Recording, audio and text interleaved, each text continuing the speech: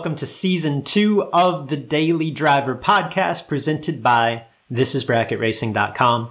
I'm your host, Luke Bogacki.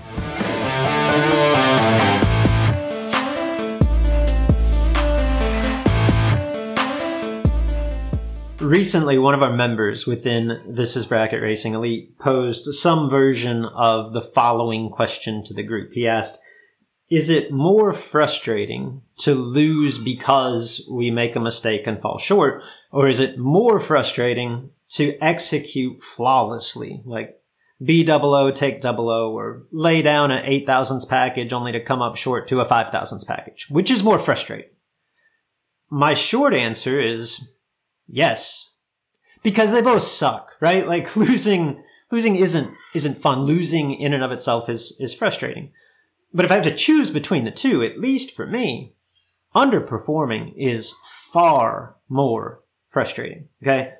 Don't get me wrong. It sucks to invest the time, money, energy, preparation to get to the racetrack, then do everything right and still fall. If I'm honest, I find it even more frustrating when I lose after making a good run, the run that I wanted to make, to an opponent who can't back it up, right? Like who can't come and do that again.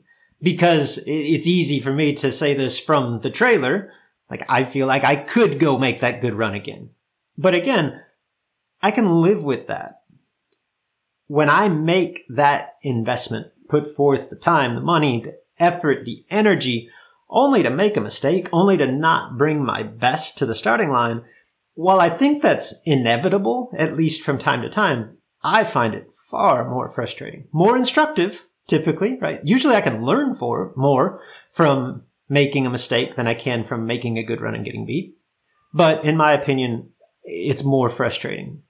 The takeaway here, if we consistently make good laps, ultimately I think it weighs out. Right? Like, I think that we obviously win more often when we do our job. And those rounds that we lose when we make a good lap, while we like to bemoan those, I think there are every bit as many times where we don't make a great run and get away with it. I think that they offset, if not more so.